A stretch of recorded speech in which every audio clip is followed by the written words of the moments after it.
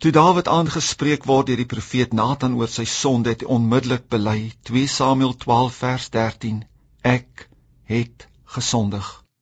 Mooi is dit as 'n mens met eerlikheid jou skuld kan dra en vat. Hy het nie die skuld op Batsheba gepak nie. Ja, maar dis eintlik haar skuld dat ek nou in die gemors is.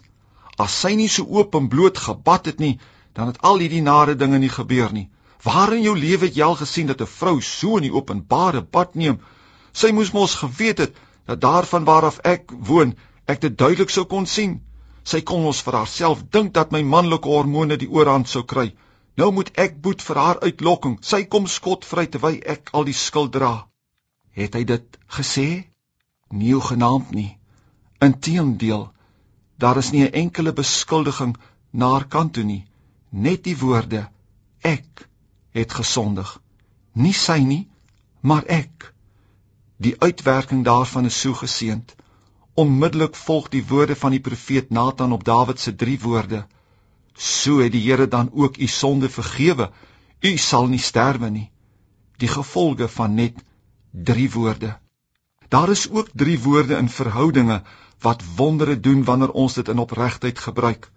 In die huwelik, jou gesinsverband, met jou vriend of vriendin, jou bure tot selfs met jou kollegas by die werk.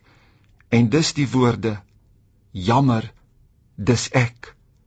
Dit het net so 'n geseënde uitwerking soos Dawid se woorde na sy groot sonde. Mense is gewillig om te vergewe. Mense is gewillig om te versoen. Mense is gewillig om oor te begin, jou fout te vergeet en jou weer 'n kans te gee.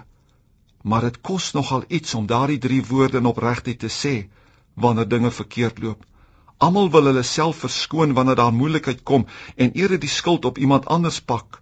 Dit vra van my en jou opregte nederigheid, soos ons volmaakte voorbeeld, ons Here Jesus Christus. Daar staan van hom geskrywe, Jesaja 53 vers 6, maar die Here die ongeregtigheid van ons almal op hom laat neerkom. Jesus het verder as ons almal gegaan. Hy dra selfs ander se skuld. Ek en jy moet maar net ons deel dra.